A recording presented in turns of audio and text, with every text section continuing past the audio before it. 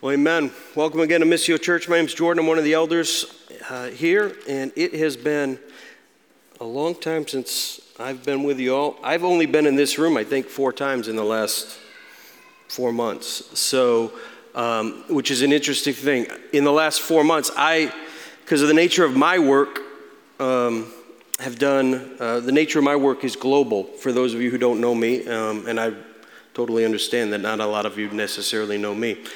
But the nature of my work is global, so I spend 95% of my time working with men and women around the world, and I'll talk a little bit more about that in a minute. But I've done more local work because I've been home over the last 4 months, and yet I've only stepped in this room 4 times, right? Like we have a tendency to think of the church as just what happens in this room, and yet the church are a people. They're the people of God, right? And far more of what the church does is, far more of what the church is called to be transpires outside of this room. We're grateful to gather together, just as Nate said a moment ago, to sing together, to pray together, to come and read the scriptures together.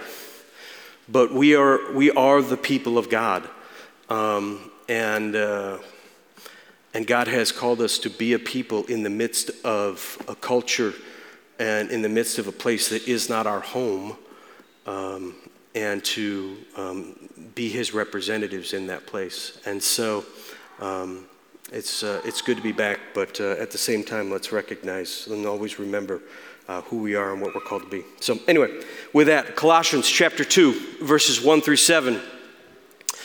This is the word of the Lord.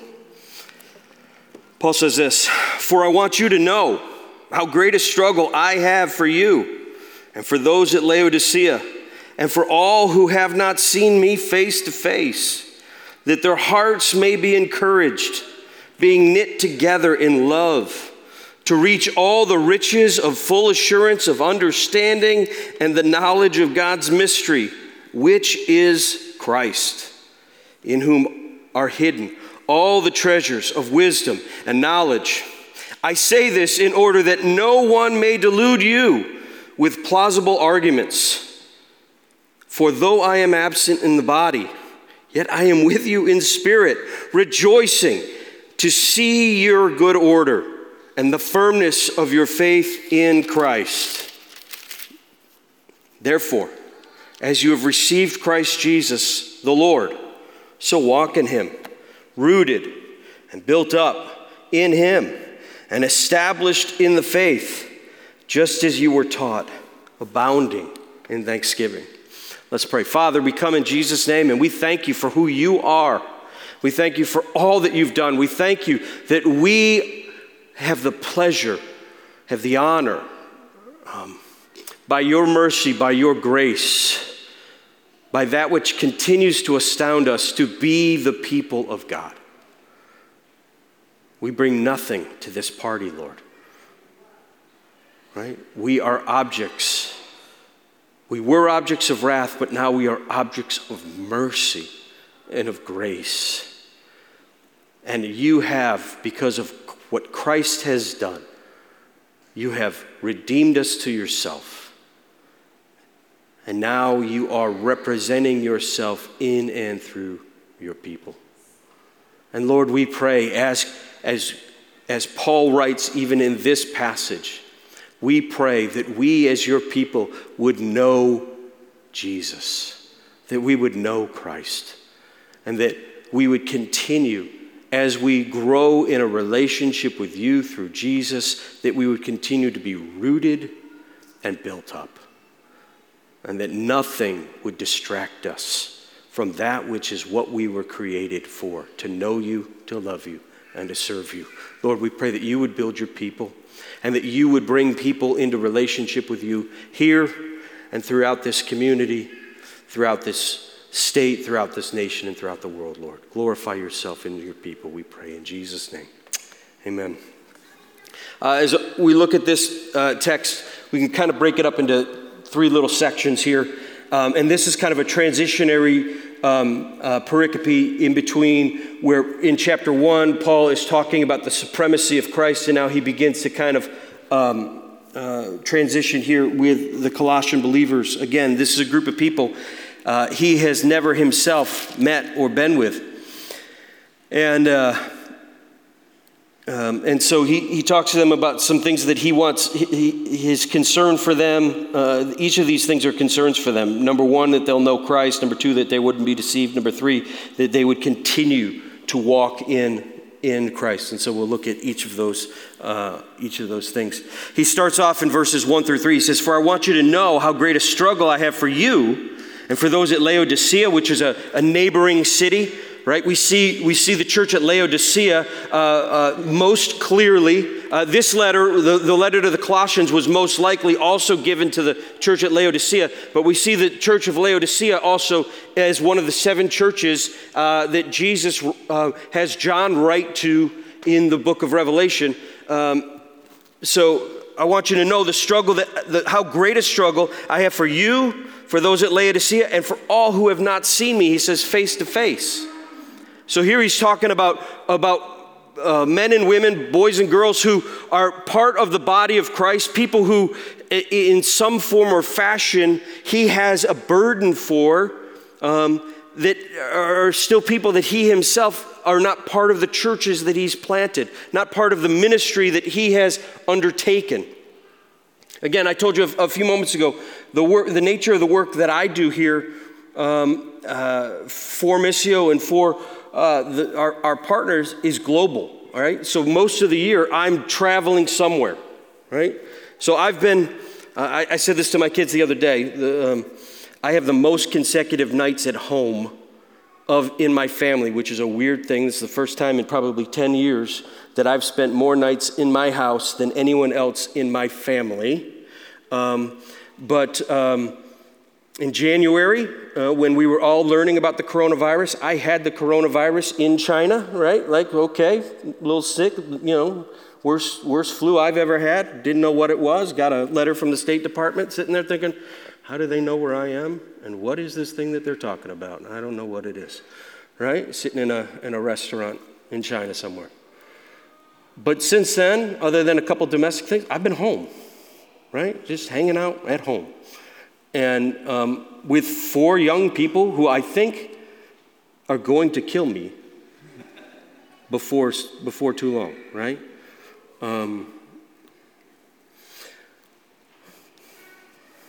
So if it happens, you can tell the police who the suspects are. There are 4 of them. Anyway. And so the nature of my work is that I go around and I'm with people. But now, I've had to, like so many people, change the nature of what I do. Figure out a new way to continue to do the work that I do. And so, like, I've been on Zoom calls, which I hate. I don't know if anybody else hates a Zoom call. I hate a Zoom call. I've been on Zoom calls left and right. In the last month, I've done work in 13 countries that I've never been to, right? Countries that would have taken me years to probably get to, because just in the nature of doing face-to-face work, you're not going to get there.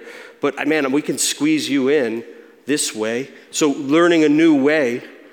And so as I've been reading through this book and thinking about that and doing this work, I'm thinking about this same thing. I was on a call in Pakistan a few weeks ago with these people in this area, and they're asking me, when this all comes, would you come to see us? And I'm looking it up on certain things, and the State Department is saying, don't go. Like, if you go there, make sure your will is in order, make sure all of your finances are in order, because you are not coming home. Please come, please come. And it's like, sure, we'll figure out a way to come to see you, right? Like, But it's this burden that Paul had for people that even though he himself had not planted, right? When he hears about what is going on, when I'm looking at these faces, and I'm in no way equating myself with Paul, but man, there's a responsibility. All I want to do is I'm looking at these people in this house gathered together. All I want to see them do is know Jesus and grow in Jesus and represent Jesus to these communities that God has them in. And I'll do anything I can to help them. Right? That's what Paul is talking about here. I want you to know the struggle I have for you. I mean, he's in jail and he's writing this. Like, it's not like he's like sitting somewhere comfortable. He's not sitting in the room that I'm sitting in on these Zoom calls, like saying to one of my kids, hey, can you bring me another cup of coffee while I'm having this conversation with these people? He's in jail and he's writing this. I want you to know the struggle that I have for you. I'd do anything to see Christ magnified in your midst. Right? That your hearts may be encouraged. That at the center of who you are as a person, right? At your very core, right? He's not talking about a heart the way we talk about a heart. Like, oh, follow your heart. And that kind of garbage, right? But at the essence of who you are as a person, as a people, that Christ would encourage you in your sufferings and in the things that you're encountering. Right? That you would be knit together in love. Right? Again, not a hippy-dippy idea here from like the 60s, but this idea of the fact that the only thing that unifies a people is the fact that Christ has loved us. And he has died for us. And his love for us unifies us. That is the thing that makes us a people. As Peter tells us that we were once not a people, but now we are the people of God. Right? There's no reason why this collection of people should ever get along. There's no reason why this collection of people should ever see one another as family. There's no reason why this collection of people should ever see one another as those that they would give their lives up for one another.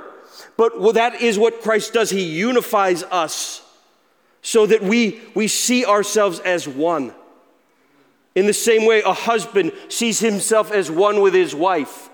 So Christ is with the church, and he then does that for us, that we see ourselves as a new people, a new family, that we're knit together in the midst of a world that surrounds us and is hostile against us. We are knit together as one. And then he goes on this long tangential, it's not a tangential sentence, but this long run-on Pauline type sentence that you're like, dude, man, grammar, Paul, grammar would be helpful, Paul. To reach all the riches of full assurance of understanding and the knowledge of God's mystery, which is Christ. Right? Doug Moo, in his commentary on Colossians, says this, that Paul is again here piling up words, right? I was having a conversation with two of my sons the other night, conversation just about their lives. And they're looking at me like, Dad, an hour ago we got what you were trying to say, Dad. Please leave us alone. And it's like, yeah, but I don't think you really understand what I'm trying to say here, fellas, because I'm trying to get you to understand some things about your lives. And you're saying, yeah, but you're not saying, yeah. You're saying, okay, Dad, but you're not saying, okay, Dad, now with that information, how do we do this? Right? You're placating me. But you're not saying, all right, Dad, now we can build with that. Right? So Paul he's piling up words in order to hammer home the truth that Christ and Christ alone is the source of every conceivable bit of spiritual knowledge worth having. Listen again. He says this, to reach all the riches. Like all the riches. And here he is, he's not talking about coin. He's talking about true riches. All the riches of full assurance. Like you don't have to wonder or worry. You don't have to sit around and be concerned about whether or not God loves you. or whether or not you're good enough, whether or not you'll earn it, whether or not you could ever clean yourself off. Full assurance of understanding and the knowledge. Well, I'm not smart enough. You don't have to be smart enough. I'm here. I'm not smart enough. Look at me. If this stupid guy can come in, hello, he's in rocket science. The full assurance and understanding and the knowledge of God's mystery. Well, it's mysterious. How are we going to understand a mystery? Well, we're going to understand the mystery. Why? Because it's Christ. And Christ came and he revealed the Father to us. And everything I need to know, God showed me in the person of Jesus Christ. Right? In whom, he goes on in verse 3, are hidden all the treasures and the wisdom and the knowledge. Right? In Christianity, right? In following Jesus, right? We don't have this unknowable God. We don't have this idea where the God of the Bible is an unknowable God. He has fully revealed to us everything we need to know. That doesn't mean that there aren't still things about him that we won't find out about, right? When I get to heaven, there are things about him I will understand that I don't yet understand. But everything that I need to know about who God is and what God is like and what God desires for me and of us, he has revealed to us in Christ. Right? And now he calls us to follow him. So Paul's concern for the Colossian believers is that they would know Christ. And he hammers this home, and he hammers it home. He hammers it home like an obnoxious father with his teenage son saying, yo, dude, I don't think you understand me. Let me say it again. And they look at him and say, oh, okay, Dad. Right? That you would know Christ. Know Christ. Know Christ. Right?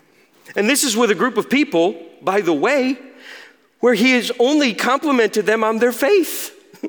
This isn't with a group of people that he's like, hey, dudes, you don't understand anything, so let me explain it to you. This is with a group of people, he's like, man, when I heard of your faith, I rejoiced, right? I was so excited to hear. But nonetheless, I'm going to make sure that you understand everything that I hope that you would understand. Because this is too important, and I am not going to take for granted that you understand this.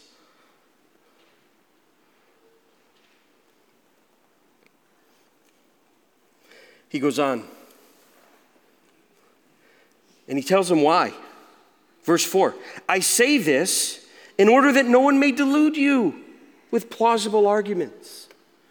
We live in a day and an age where everything's being rewritten, right? Everything under the sun is being rewritten. My boys, they look at me and they're like, Dad, we get it. And it's like, no, you live in a culture that says boys are girls and girls are boys. Like, you don't get anything. And I love you enough to fight for you, to fight with you and to fight for you. Why? Because I don't want you to be deceived by plausible arguments, let alone implausible arguments, right? That are coming from every side in the culture that you live in. That are coming and attacking everything we hold dear. Right? And here I'm not talking about politically. I don't care about that. I'm talking about everything we hold dear about who is Christ and what Christ is, what he's done, what he's doing. Right? What God has revealed about himself, his desire for his people. Right?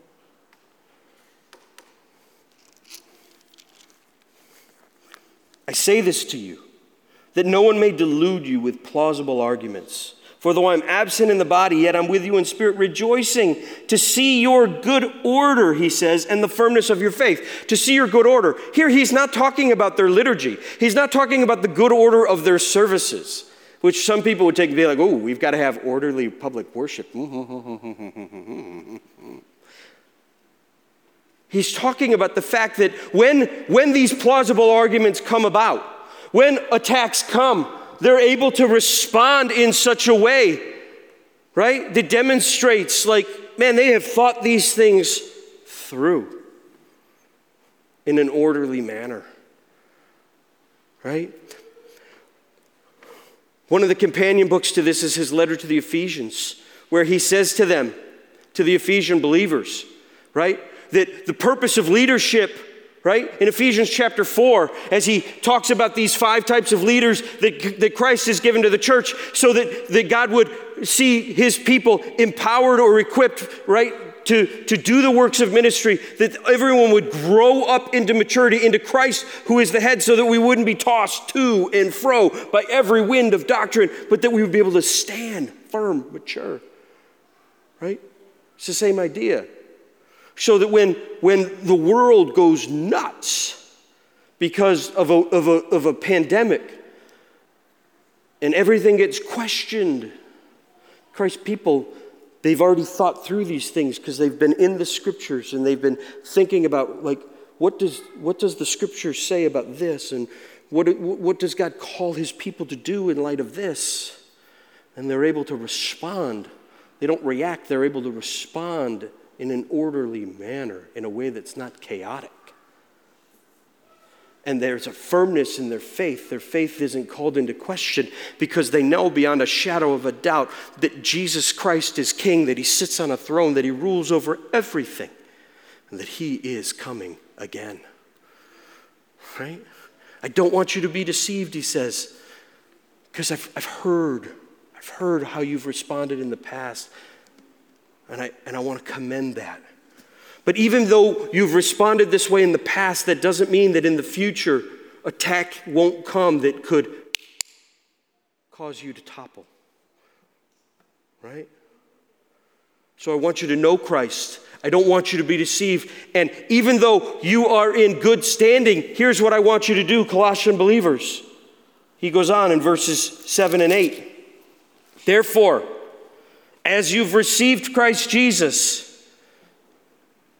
the Lord, so walk in him. You've done really, really good. You've done really, really well. Now keep on going. Now walk in him. Do not grow weary. And do not ever get to a point where you think, man, I got it. I have arrived. Right? It is time for the lounge chair and the cup with the umbrella. We have got this one. No. No. Walk in him. This is an active command. Until the day he comes and takes you home, you are to actively walk in him. You are to actively pursue him. You are to actively grow in him. Here, look at what he says. Look at these words. Rooted, like you've got roots. Now, I'm no farmer, in case you have ever mistaken me for a farmer, right? I've never been able to grow anything successfully, right? But rooted, I got roots, right? When I read that, I think of Psalm 1. Blessed is the man, right? His roots grow deep. Why? Because of where he's planted by streams of living water, right? I'm rooted. Who am I rooted by? Who am I rooted in? I'm rooted in Christ. That's where my roots are. They run deep. They run deep, not because of Jordan. Get out of here. But because of Jesus. Your roots run deep because Jesus has planted you. Where has he planted you? He's planted you in him. In him. He's planted you. Right? But continue to water the plant. Rooted and built up. Rooted and built up. Right? What am I rooted and built up in? Right? I'm rooted and built up in Jesus. I'm rooted and built up in the scriptures. I'm rooted and built up in the church. Right? I need all of the means of grace in order to continue to grow. Right? I need to continue, right, in my relationship with Jesus. I need to continue in the scriptures. I need to continue in a life of devotion and prayer. I need to continue in relation with God's people, right? These are ways that I'm rooted and built up and rooted and built up and rooted and built up. Established in the faith, he says, right? Just as you were taught, right? I need to understand, right? Not have this just emotional experience. Oh, wow, Jesus saved me. Isn't that great? Yeah, it's great. But I also need to understand all of the implications of that in my life. Be established. Have a foundation. The teaching of the apostles and the prophets, right? Paul says in Ephesians chapter 2, right? So that I can grow. So there's some knowledge that helps here. And then he mentions so that I'm taught that. So there's a willingness to submit myself to the teaching of the scriptures and the teaching of doctrine. And then finally, there's a heart attitude here to the gospel, a heart attitude to relationship to Christ, a heart attitude to relationship to God's people, a heart attitude to understanding this rootedness and this establishment, and it's a heart of thanksgiving, abounding in thanksgiving, right? Again, think about it. He wants God's people to know Christ. Right? That's what they were created for, right? I was created to know God. I was created to be in relationship with God, right? Genesis chapter 1 tells me I was created to be in relationship with God. All of the scriptures tell me I'm created to be in relationship with God. Paul's desire is that these people would be in relationship with God. And even though he's talking to what seems on the surface to be a healthy congregation, he's still imploring them, be in relationship with God through Christ. And yet I'm concerned that at some point, and he's addressing, right, heresies that are coming from within the church. That's the purpose of this letter, right?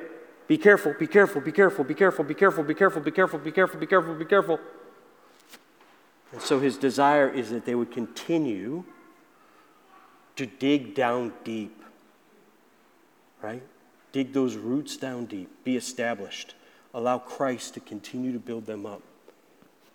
Be men and women who submit themselves to one another. Be men and women who submit themselves to the scriptures. Be men and women who submit themselves to sound teaching. Be men and women who do all of this with a heart of thanksgiving. May we be those same men and women, right?